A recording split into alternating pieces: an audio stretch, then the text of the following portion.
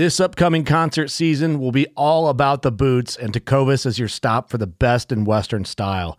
Tecovas has seasonal and limited edition offerings this spring and summer, including men's and women's boots, apparel, hats, bags, and more.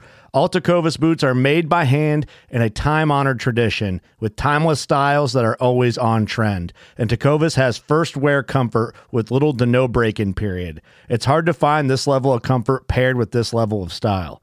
Stop by your local Tecovas store, have a complimentary drink or two, that's WCB style, and shop new styles. The smell of fresh leather and friendly staff are at your service. Many stores even have leather custom branding to make your boots truly personalized. And with regular live music and events, there's no in-store experience like it. If you can't make it into a store, just visit tecovas.com. That's TECOVAS.com. They offer free shipping on all boots, as well as free returns and exchanges, and ship right to your door. Go to tecovas.com and find your new favorite pair of boots today. Fishing like a local isn't just about catching fish. It's about connecting with the environment and the people who call it home. It's about hearing the stories and traditions that have been passed down for generations and sharing unforgettable moments with the people you meet along the way. Fishing like a local is having an experience that stays with you forever. And with Fishing Booker, you can experience it too, no matter where you are. Discover your next adventure on Fishing Booker. With threats to our nation waiting around every corner, adaptability is more important than ever. When conditions change without notice, quick strategic thinking is crucial. And with obstacles consistently impending, determination is essential in overcoming them. It's this willingness, decisiveness, and resilience that sets Marines apart. With our fighting spirit, we don't just fight battles, we win them. Marines are the constant our nation counts on to fight the unknown. And through adaptable problem solving, we do just that. Learn more at marines.com. Welcome to the Whitetail Legacy Podcast. Tomorrow is opening day. This morning, didn't have a great hunt. Deer didn't move like usual. We just got set up in the middle of this bedding thicket. We've been saving this spot from the rut. I think it's a nice buck.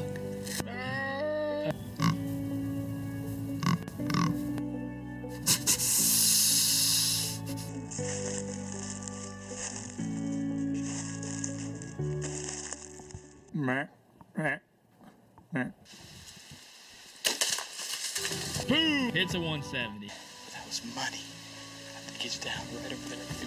10 yards. Whitetail Legacy Podcast, bringing you back to the hunt and leaving a legacy. Baller rut. Welcome to the Whitetail Legacy Podcast, coming in your ear holes another week closer to deer season. We made it to another Wednesday. I know it's absolutely crazy hot out there, hard to think about whitetail stuff. Work has been incredibly busy the last couple of weeks, so I haven't got a ton done. But a couple episodes ago, I released one that said I'm no longer hunting public land. Got a whole bunch of messages about they really enjoyed the public land content and why I was doing it and how I was doing it. But I'm still going to do the public land content. That's what you guys like to hear. And it's all deer hunting to me, so I can learn stuff from guys that hunt public. Like I said, I believe that it is harder to kill mature bucks consistently on public land 100%. So it's always good to dig into the tactics of what guys are doing, and that's what we're doing with Adam Lewis tonight. We're digging into some tactics of what he believes will make you a successful public land hunter year after year. And I think we're going to get into 4 of those, and he has a blog post or download that it covers all 6 or 7 of them, I think. We're going to go over 4 with the time that we had here, and then if you want the rest, you have to go to his website, which we'll put up here, his link to listen to the rest. But before that, let's get into the people that make this possible, and you know that it's Exodus Outdoor Gear. As you guys know, Velvet Fest is going right now, and you can save that 15% off through Exodus on their whole entire website, which is a killer deal right now. But as for my Exodus update, I still have all the cell cams going. I did get another one out on a different piece of property. Excited to see what that holds. I found a Velvet Giant a couple weeks ago, moved the cam in on him, and just looking for some notifications from that to see if he's in the area, or if it was just a fluke deal and he was there that night. But excited to get content from that. But the big buck pictures are rolling in. The big velvet bucks are rolling in. They look so huge with that velvet on, so much mass. But really blown away with the SB18 solar panels. They have been crushing it. I'm still at 100% battery life all the way across the board, and 100% extended battery, 100% internal battery. So I'm hoping to continue that through the whole entire year. I've had one out since January, still 100% external battery, 100% internal battery, running one of those SP18 solar panels. And with the price of lithiums, that is the way to go. So without further ado, let's get into the show and talk a little public land bucks. All right, we got Adam on from Sound Barrier. How's it going, brother? Going good. How you doing, Cody? Doing great. I appreciate you reaching out, wanting to come on again. We chatted, was it last year this time or the year before? They're all blended together now, but I know you were on an episode a year or so ago. Probably a couple years ago now, yeah. But a lot has gone on and changed, I'm sure. But yeah, it's been a few years. Yeah, for sure. There used to be two people that ran this podcast. Now it's just me over here struggle bussing. I lost my tech guy. But we're getting through it. But man, I appreciate you coming on. I released that episode a couple weeks ago about me no longer hunting public land and kind of the reason I wasn't doing it. And then when you reached out and were like, "Hey man, I got this write up or this, about how to be successful on pressured ground," I was like, what would be better than me saying I'm not doing it, but still bringing the content that everybody wants to hear. Like I said at the beginning of this, in the beginning in the intro, that they're all deer, pressured deer, non-pressured deer. So I'm going to be able to learn something from you, even though I'm not hunting high pressured ground anymore in some areas. I'm still going to be able to pick up something more than likely that I'm going to be able to use, because we're all still hunting deer, Right. And well, maybe I can change your mind. Well, we'll see. But it's gotten really tough. And so I actually launched a new podcast and website myself called Deer IQ. And so this is from that. It's Ultra Pressured Public Lands Hunting Guide, 8 new approaches to beat the crowds and find success. That's what it's called. And so guys can get this for free, but I just wanted to chat about some of these because, as you know, and remind me real quick here. So what is the reason you decided not to? Is it just the pressure and running into guys? And there was a whole bunch of reasons that I decided not to. One is I picked up some more private land, of course. Mm-hmm. Another reason was the pressure. Another, ruined hunts, stolen trail cams, stolen tree stands. Another thing was the fact that if I look at the wall of bucks that I have, I've only killed 2 on public land, and they're not anywhere close to my biggest bucks, So I have more success on private land. So I'm just kind of out there kicking myself around on a giant piece of property trying to figure everything out when I should be hunting deer that are less pressured on private land. So if I eliminate that from the equation, I have to focus on my private land deer, even if they are a bit smaller than the deer on public maybe. So that's why I stepped away. There are a whole bunch of different reasons, but mainly was just too much ground, the pressure, and the amount of ruined hunts that I had. Right. Yeah. And everybody feels that. I feel that too. And the pressure is up. And so through recording my podcast this year, I talked to a lot of different guys, and I pre-recorded it all this summer. So a lot of this is from those. All right, guys. Well, we had a little technical difficulty, just like I was mentioned earlier, and we had a phone disconnection there. Go ahead and get back into what you're saying, Adam. Yeah. So anyways, been talking to a lot of, good deer hunters, successful guys on public land, and just like, what are what's the difference now? What are some things that different approaches you guys can take to still have success? We know it's highly pressured, but what are some things that can be done different? And so some of those things, and I'll just jump into a few if that's all right. Yeah, go right ahead.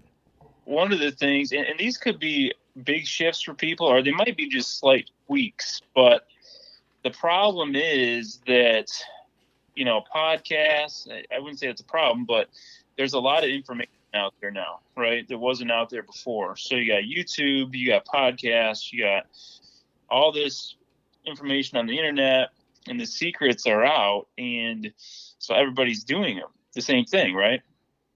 And so there's also this popularity now that never used to be there with public land hunting. When I was a kid, it wasn't cool to hunt public land, right? It was like the last, worst case scenario, you might go hunt public, but you definitely didn't want to do it. And now you have guys that want to and actually prioritize doing that. So it's a totally different landscape. And also, as you were saying earlier, I think the NDA last year came out with this, their data that around 90% in the Midwest, at least around 90% of deer are still taken on private land. So the challenge is definitely there, but some shift in mentality and tactics can help out. So one of those that came up, this was with several different guys that I talked to. And the first one, this guy's name is Manny Farillo. And I always pronounce his last name wrong, so I just call him Manny. But he's a buddy of mine. I actually met arm wrestling years ago. And anyway, got talking to him. Turns out, really good bow hunter. He hunts public land in Michigan here. And he was telling me about this deer that he was on public land, and when you're talking, you don't know if someone's really, they say a big buck, you don't know what that means, right? Well, he sent me some pictures later, and this indeed was a monster deer. This deer was 170, 180 range. And it's a crazy story. I actually wrote an article on it. It's on my website, called A Buck Named Frazier. But he chased this thing for 5 years, and he put trail cameras all over. He learned this deer. He chased this one buck in particular and had several encounters with it. Really cool story, but some of the things he did, and the first, I guess, new approach is hunting the other hunters. And really, on public land, got about, in my perspective, is I'm in Michigan, right? It's pretty high pressure. You've got about a day, maybe two, depending, before the deer know they're being hunted. So you've got a hunt or two that you can try to catch the deer on summer patterns, kind of. After that, it's like you have to shift to hunting the other hunters. And you have to kind of, it's like dropping the mentality of going off deer sign. Now you're gathering intel about. And so it's really just taking a step back. Instead of just trying to outcompete these other guys. I think that is part of the problem with public land hunting is you see other guys parked in different spots. Guys are hunting certain areas, and a deer you want to hunt maybe in that area. And it turns into this competition, and it kind of pushes everybody to get super aggressive quicker than they need to, and really just blow it up really quick and mess it up really quick. So after a few days, it's more about hunting the other hunters and backing up and just seeing where they're parking, really seeing how they're entering and exiting their hunting locations, and then trying to think like a deer and how would a deer react to that. And then that's where you want to start potentially hunting and trying to find these deer, because they're going to start shifting really quickly, right? And so he even went as far as to put up cameras to monitor these other hunters. And so he would take that data and he'd place them so he's getting, maybe deer pictures, but he's really looking at what other hunters were doing and how they were getting in and out and when they were doing this, what days, what time of day, all this stuff. And he used that data to help tell him where he should hunt based on that pressure, right? Yeah. So that's a big one, is hunting the other hunters within a few days of the opener. They could help you get on the deer and where they're going to be responding to that pressure. Yeah, for sure. That's something I did as well. I used to hunt cams that were specifically to know kind of like how many – there's like one access point to get to one major, like the west side of the property. Well, I'd hang a cam really, really high there, more or less just to let me know how many people were on that side of property. And then you kind of get a feel for, if you've hunted the property a long time, like this guy has a black e-bike, right? And he hunts on this West Ridge a lot, So if he's in there on your trail cam and you get a picture of that e-bike, more than likely he's on that West Ridge. If that's where his stand is, if he's a hang stand kind of guy. And then you kind of get an idea of who's in and out of there, who's pulled trail cameras, and where the pressure's been, just like you're saying. And when it comes to public land deer, what I learned was what is funny, which seems different than what a lot of people say, is the just genuine spots that are just good for looking for deer in the rut were good.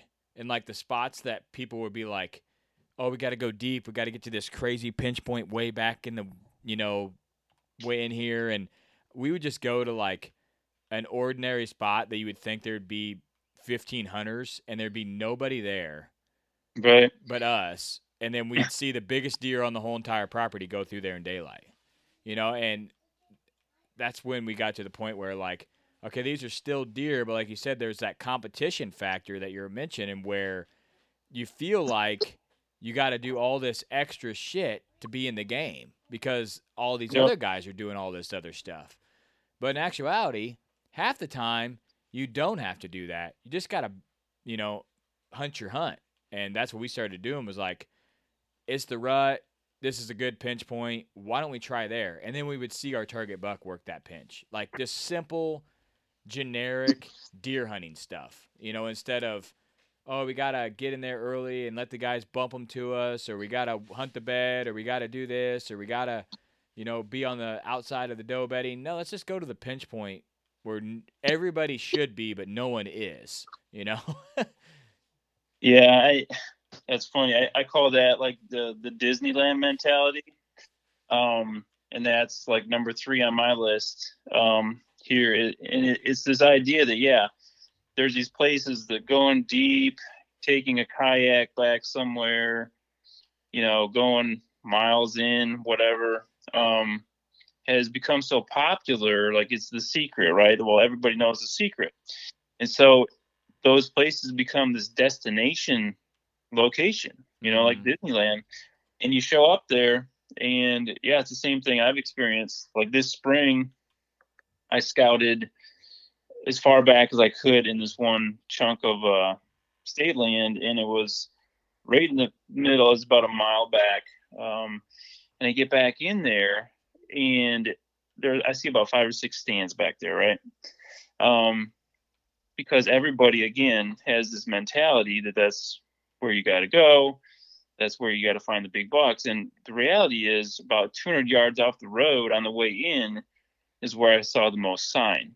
Right. Mm-hmm. So it's more about not going deep. Like that is, I think, the cliche, the mantra guys have believed, but it's like, where is overlooked? Yeah. Like that might be deep, but it might not be. It might be next to the road, or where are guys overlooking is what you got to find. Mm-hmm. And I feel like in a few years, that's going to be the spot where everybody's at, because that's what people are saying now, because that's what's true. Everybody's went super deep, and now what gets misconstrued in my mind is people don't understand that hard to access and deep is two different things. Like if you're taking a kayak in deep, but it's pretty easy paddling, like there's not a lot you have to do, you just got to put a kayak in, take it out. People are like going out of their way to do that kind of stuff now. Like when I first started hunting public land, there was nobody that was even like, if you were mobile, you had a climber. Like that was being mobile. There was nobody that was bopping around hunting 3 different trees, 3 different days. Like everybody kind of had their zones, and that's where everybody hunted, and then that's where you hunted, And now, like you said, everybody's bopping around. Every single piece of the property's been covered by multiple different people, so there is no secluded spot. Even if you think it is, there's probably more than likely been someone in there. It's just how it is now on public land. Yep. Yeah, it's and I don't know how much of there was before actual places that people didn't get to. I would say it's more, and I think the biggest thing with that is probably just the apps, the GPS stuff. Yeah. That has allowed guys, and really, and I call that boots beat screens, right? So everybody has an app now, where before you had to get a map and they didn't really tell you much, right? So you had to get on the ground and actually walk out in these swamps and go across these, whatever streams and through this thick stuff, and you didn't know what was really out there, right? Yeah. You really had to work to even find locations, where now everybody can just pull it up on their app, right? And so that has actually made it harder because it's revealed all this stuff, right? Mm-hmm. There's less secret spots, right? Everybody can see the same thing, so everything's accessible to everybody relatively the same, right? And so it's almost like you have to avoid things you're seeing on your app. If it looks good on your app, you can check it out, but you have to remember that is visible to somebody else too. Yeah. Right. Yeah. And so everybody can see that. If you can see it pretty easily, everybody can see it. And so everybody's going to gravitate toward there. That's going to be one of those Disneyland locations, and you get there and there's 5 kayaks, right? And so it's about finding spots that don't pop out on the app, and getting on the ground, but kind of like what you're saying, and really trusting what you're seeing on the ground and what actually takes work to find, right? And avoiding those spots that look good, which doesn't sound right, but you're talking about a screen here, and remembering that a screen can't tell you that much. I think that's another thing. So screens, I think guys over rely on apps now. They might show you a pinch point, something like that, but really it's getting away from that. I think technology, getting down to boots, getting down to things where you're actually on the ground, seeing what sign you're seeing, and the stuff that you can't see from a screen is going to give you a better chance to get away from guys that are relying heavily on their apps and on their phones and stuff like that. Yeah, when I first started hunting public land, it was, like you said, you didn't have all the hunt stands and the Onyx, and a lot of people that would go there, they wouldn't even know that like the left side of the road was public too. Like they wouldn't even know that, just simple fact, because it wasn't on a map. They hadn't been to the office and got the printed off map that they gave out. It wasn't posted very well, and I would kind of let them go and hang in my truck, and then I'd shoot off to the left. And I would see very few people in there, and then I would come out, and they'd be like, oh, is that, a couple guys would be like, oh, is that public land too? I'm like, yeah, it is. And it was just this little, 15-acre block that was off the gravel road that was surrounded by private, but there's like a peninsula of public land easement through the private to this little pocket. And before that, the app that shows all the public land, that wasn't, no one even knew it was there. And I can't imagine for people like in, where they have the private public access, where they get paid, people, other states, you can get paid to let people on your private land. Like without that app, there's no way you'd be able to look on your map from here, and I'm looking in North Dakota and like, okay, there's public here, here. You just have to drive around in a circle and be like, oh, this is public access. Like there would be no way to figure it out.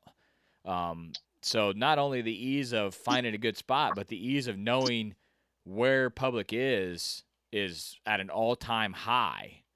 And like you said, everybody's got a video out now of how they read a map or what they do in the maps and like you said, it's all pinpointing to the same kind of areas. Another day is here, and you're ready for it. What to wear? Check. Breakfast, lunch, and dinner? Check. Planning for what's next and how to save for it? That's where Bank of America can help. For your financial to-dos, Bank of America has experts ready to help get you closer to your goals. Get started at one of our local financial centers or 24/7 in our mobile banking app. Find a location near you at bankofamerica.com/talktous. What would you like the power to do? Mobile banking requires downloading the app and is only available for select devices. Message and data rates may apply. Bank of America N.A., member FDIC. Yeah, you've almost, I'm not saying to totally avoid those spots, but I can give you a ton of examples where you see those on a map and you go there and you find people.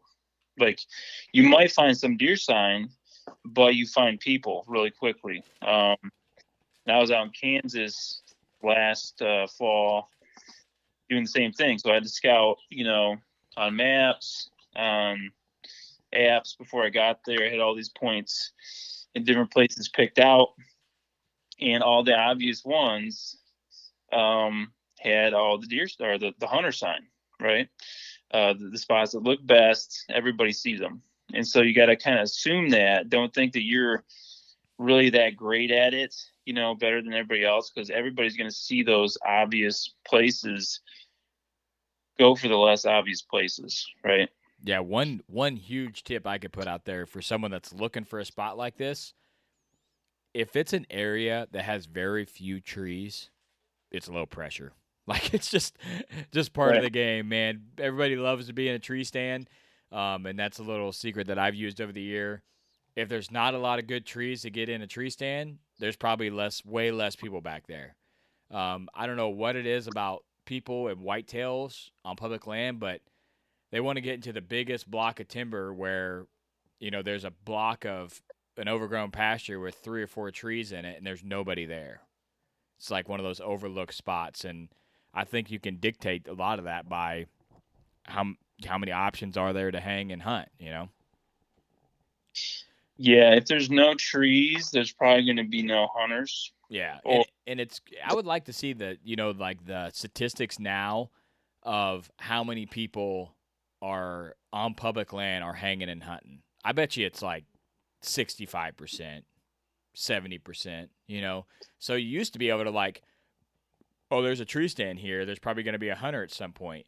But now there's not even that to kind of give you insight. It's kind of like maybe it looks like someone's been up this tree before and took a stand down. Like that's the only thing you got to work with.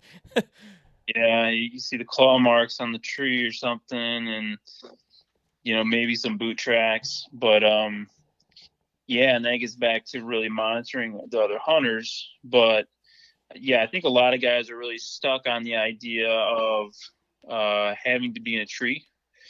They spend a lot of money now on these, and I kind of look at it as, let's be honest, it's a little bit of a fad, some of the stuff, right? Yeah. 100%.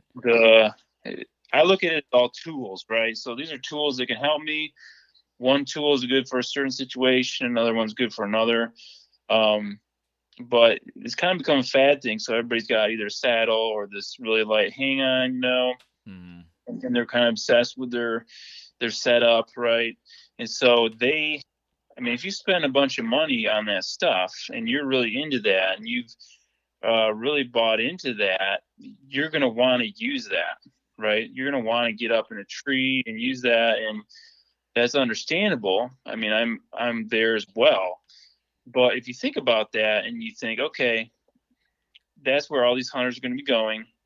That's where the deer are going to be immediately pressured and they're going to be pushed, out of those areas. Not real far, but they're going to be pushed out of those areas, right? They're going to start avoiding those areas.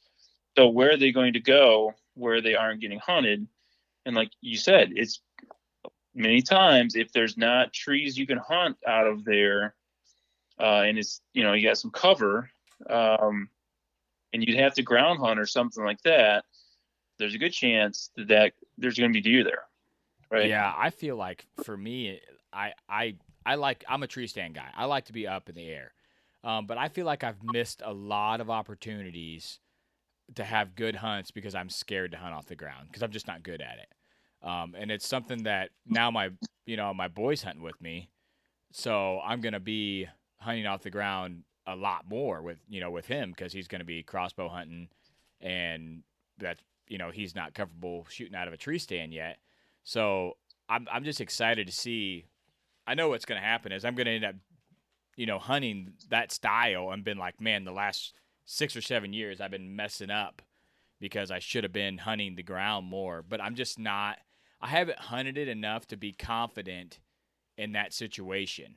And that's one thing that I hate it. Like, I have a lot of people that message me because of the show and how long I've been doing it, and 90% of the messages are about hunting, right? I mean, that's what I talk about. So you wouldn't believe the amount of guys that say you got to get in a saddle. You just have to. Like, you have to put everything away and you have to get in a saddle. Now, I'm not knocking them as an incredibly successful tool. They've been a successful tool forever. But in my mind, just like you were saying, you got to do what you're good at. And switching back and forth all the time isn't good for me. Like, I'm good at doing what I'm good at, and doubling down on that. So I have a light hang-on set. It was a really good addition to the way that I hunt, but there's no way that I want to relearn everything and hunt out of a saddle for very little benefit, I would believe, in the way that I hunt, So yeah. I don't know how many messages a month, at least 5 to 8 people message me and, why don't you have anybody talk about saddle hunting on your show? Why don't you saddle hunt? Or you need to get in a saddle. And like I said, I'm not knocking saddles at all, but I've never even sat in one, so I can't. But the reason I haven't sat in one is because I don't want to.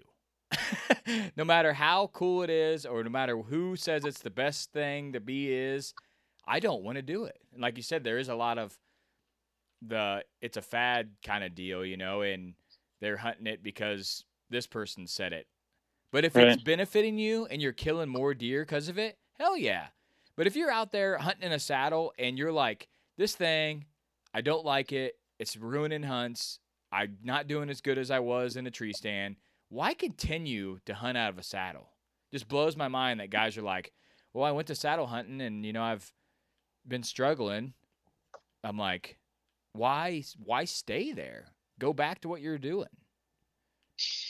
Yeah, there's a whole, I don't know. Yeah, it is a fad like thing and wanting to do what other guys are doing and like the cool factor, which again, that's not going to kill deer for you. So it's, use a tool for what it's used for. If it can help you, great. If it can't, use a different tool, a better tool, whatever it might be.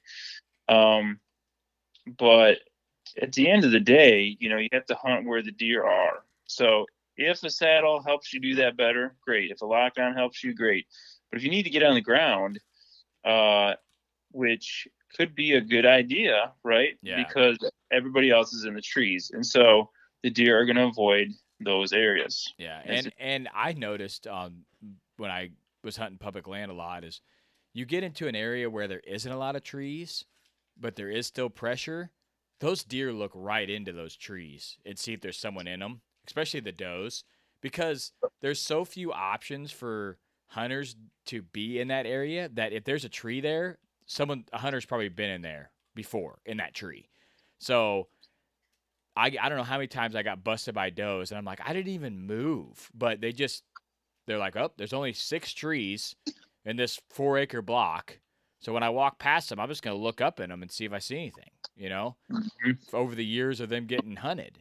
And like I said, that's something that I'm going to try this year. And I believe that I have missed a lot of opportunities hunting because I'm afraid to hunt on the ground. And that's something that I'm going to change for sure.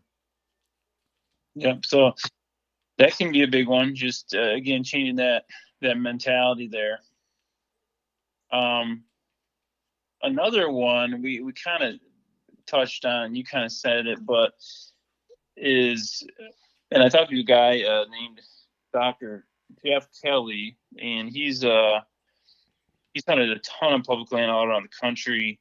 In Michigan, it's more private, but he goes out west to Iowa, Kansas, Nebraska, all these different places, Wisconsin, with success year after year, So I talked to him, and he's kind of extreme. And kind of one of the things that came up when I was talking with him is just, the idea of upping your pain tolerance.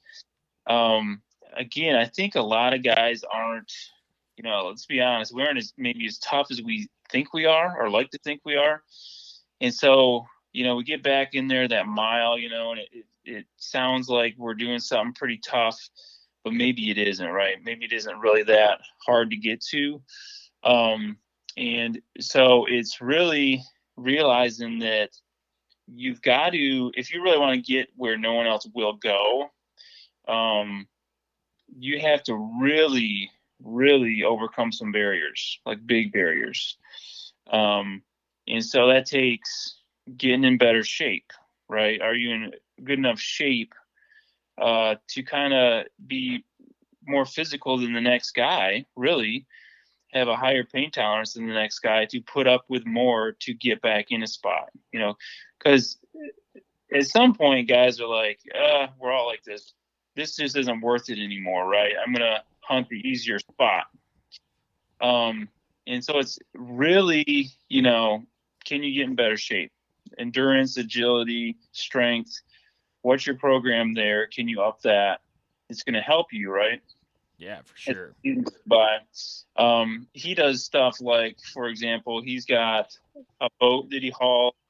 He's got an inflatable raft that he puts in a trailer he has on his bike. So he bikes in somewhere. He's got a trailer with stuff. He's got an inflatable raft where, even waders won't do the job. So he's doing like multiple things just to get to areas that other guys wouldn't be able to do at all, right? Unless you are hauling an inflatable raft around or something like that to get away from those guys. And so I think that was a little eye-opening for me, this idea of, like we kind of talked, these places that no one can get to or no one goes to, well, they're pretty accessible unless you're willing to go through some very difficult things to get to these locations. So I think it's upping your pain tolerance and your accessibility options. Like, what do you have that other guys don't have to help you get to these areas, right? Yeah. Those are some big things to really assess and look at. Because if you're honest, everybody's got a pair of, hip boots or whatever. Everybody's got a kayak. That's probably not enough. People hate hills. Right? Yeah, that's one of the main things I've seen, especially in like farm country. People hate hills. They just, I know probably like in Ohio and stuff where hills are more regular. Maybe Indiana a little bit, that they might avoid not avoid them, but around here, if you can get up a big hill, you've just lost a lot of people for central, West Central Illinois ag country. Right. But I agree with what you're saying. I mean, people that listen to this podcast know that I do the Rutcation podcast where I do, 15 to 18 days of hunting. I record a podcast every day. And the first year we did it, I was kind of making a joke about we're going to be out there every single day, and people are going to be saying, oh, that must be nice or whatever, and we're going to hunt every day because that's what we need to do. I didn't realize how physically draining that was and how hard it was going to be to actually pull that off. And I actually missed one morning and one evening during that time, just because I physically didn't have it, mentally or physically. And like you said, I felt like I was in good shape. I felt like there's no way that was going to stop me. But it gets to a point during the season, and a lot of it is mentality, especially if you're on Facebook and everybody's killing bucks but you, and you're out there and you're like, man, I just got to will it, force it to happen and keep hunting and keep hunting. You can do that. But sometimes, man, you get in your own head and you make stuff twice as hard. At least I do. I make stuff twice as hard as it should be. Because like I said, you're not trying to compete with other people, but you want to be successful like other people are. Just plain and simple. That's why you're out there hunting. Right. So I definitely agree that having some kind of physical fitness, if you want to get in to those spots, or like you said, some means to get away. Like a lot of people don't have an e-bike in your area, and you can use the e-bike. Like a buddy of mine has got one on a payment plan, where he pays monthly for this e-bike. I think it's like a 3-year loan that he has because he wanted to be able to access stuff better than other people, So right. There's ways to go about it for sure. Yep. So what's next on the list? I think we got time for one more, and then we'll make them go to your podcast to get the rest. All right. Let's see here. Well, I'll kind of piggyback off this a little bit here. And I said it, but it's up your accessibility. And this kind of depends on your area and what's in your area, right? But so I talked to Jimmy Sites. He actually has a pretty big TV show, and he's down in Tennessee, and so they have these big reservoirs down there, and other states have some of this too, where there's like a lot of public that's right on the fringe of these reservoirs, right? And so a lot of these spots, they're just really hard to get to. Other guys won't. It's not like a kayak stuff. It's like boating miles, right? So he puts in his boat, he boats miles, but he's done all his homework where basically he's going and hunting in people's backyards, basically, on these teeny little strips of it's Army Corps of Engineer land, right? And so a lot of people don't even realize you can hunt that. A lot of people don't even know where it is, right? Because some of it's right up into these subdivisions and in between houses and stuff. But that's where a lot of these deer are living because it's safe, right? And guys aren't going to boat that far to go up and get in there. And so that's just kind of, I guess, an extension of what we just talked about your accessibility, and just finding these little oases, again, that are overlooked. Like what are you willing to do, or what can you do to even get back in those places? Because, like for me, I've got a kayak. Well, I might kayak a mile. 2 miles is a pretty long kayak trip, especially if you then get something. How do you get it out of there if you're having to use that kayak, right? So, again, what do you have to go to some of these really out of the way places that other guys really aren't going to go to or can't get to? That's another one there, and he's been pretty successful at doing that. because they're so small and overlooked, right? Yeah, for sure. I know I've had a lot of people on the podcast that use like a boat, and they boat way down river and then back door to public land. I think that's a great option if that's something you can do. Power in on a boat and then go from there, because if it's to get to the river, if it's 1.5 miles, you can start at the river. You've eliminated a lot of people, by having that as a means of, getting there. But if that's something you can't do, like you said, you got a kayak. And I've kayaked, and a lot of it around here is you go in, which is fine, but then you got to get out. And most of the time the out is upriver or up current, Yeah. So ways is, yeah. So like, that's when you get into the problem of how long is it going to take me to get out? Am I going to get in 20 minutes, but it's going to take me 3 hours to get out? Like, there comes a point where, is it worth it, because you're not going to be able to hunt tomorrow, kind of deal, because you're in there, and you wasted so much energy on that hunt. Right. Because I've thought about, kayaking into some spots around here, and I'm just like, even if I went down river, it would be another 2.5 hours in the dark to pull out at the next bridge. Like, there's not a lot of spots to get in and out, because the public land's only so big, and then if you continue to go down the river, it's private land. You can't get out through there. So you got to go to a bridge, to get out. So, like I said, there's ways to do it, but you definitely have to think about it and see if it's going to be worthwhile. Yeah. Yeah, and if you can find a way for those areas, that goes in pretty much into the extra work, right? So how many guys are going to be willing to put in that effort to even think about that? Even plan that out, and then have the tools, right, to be able to pull that off.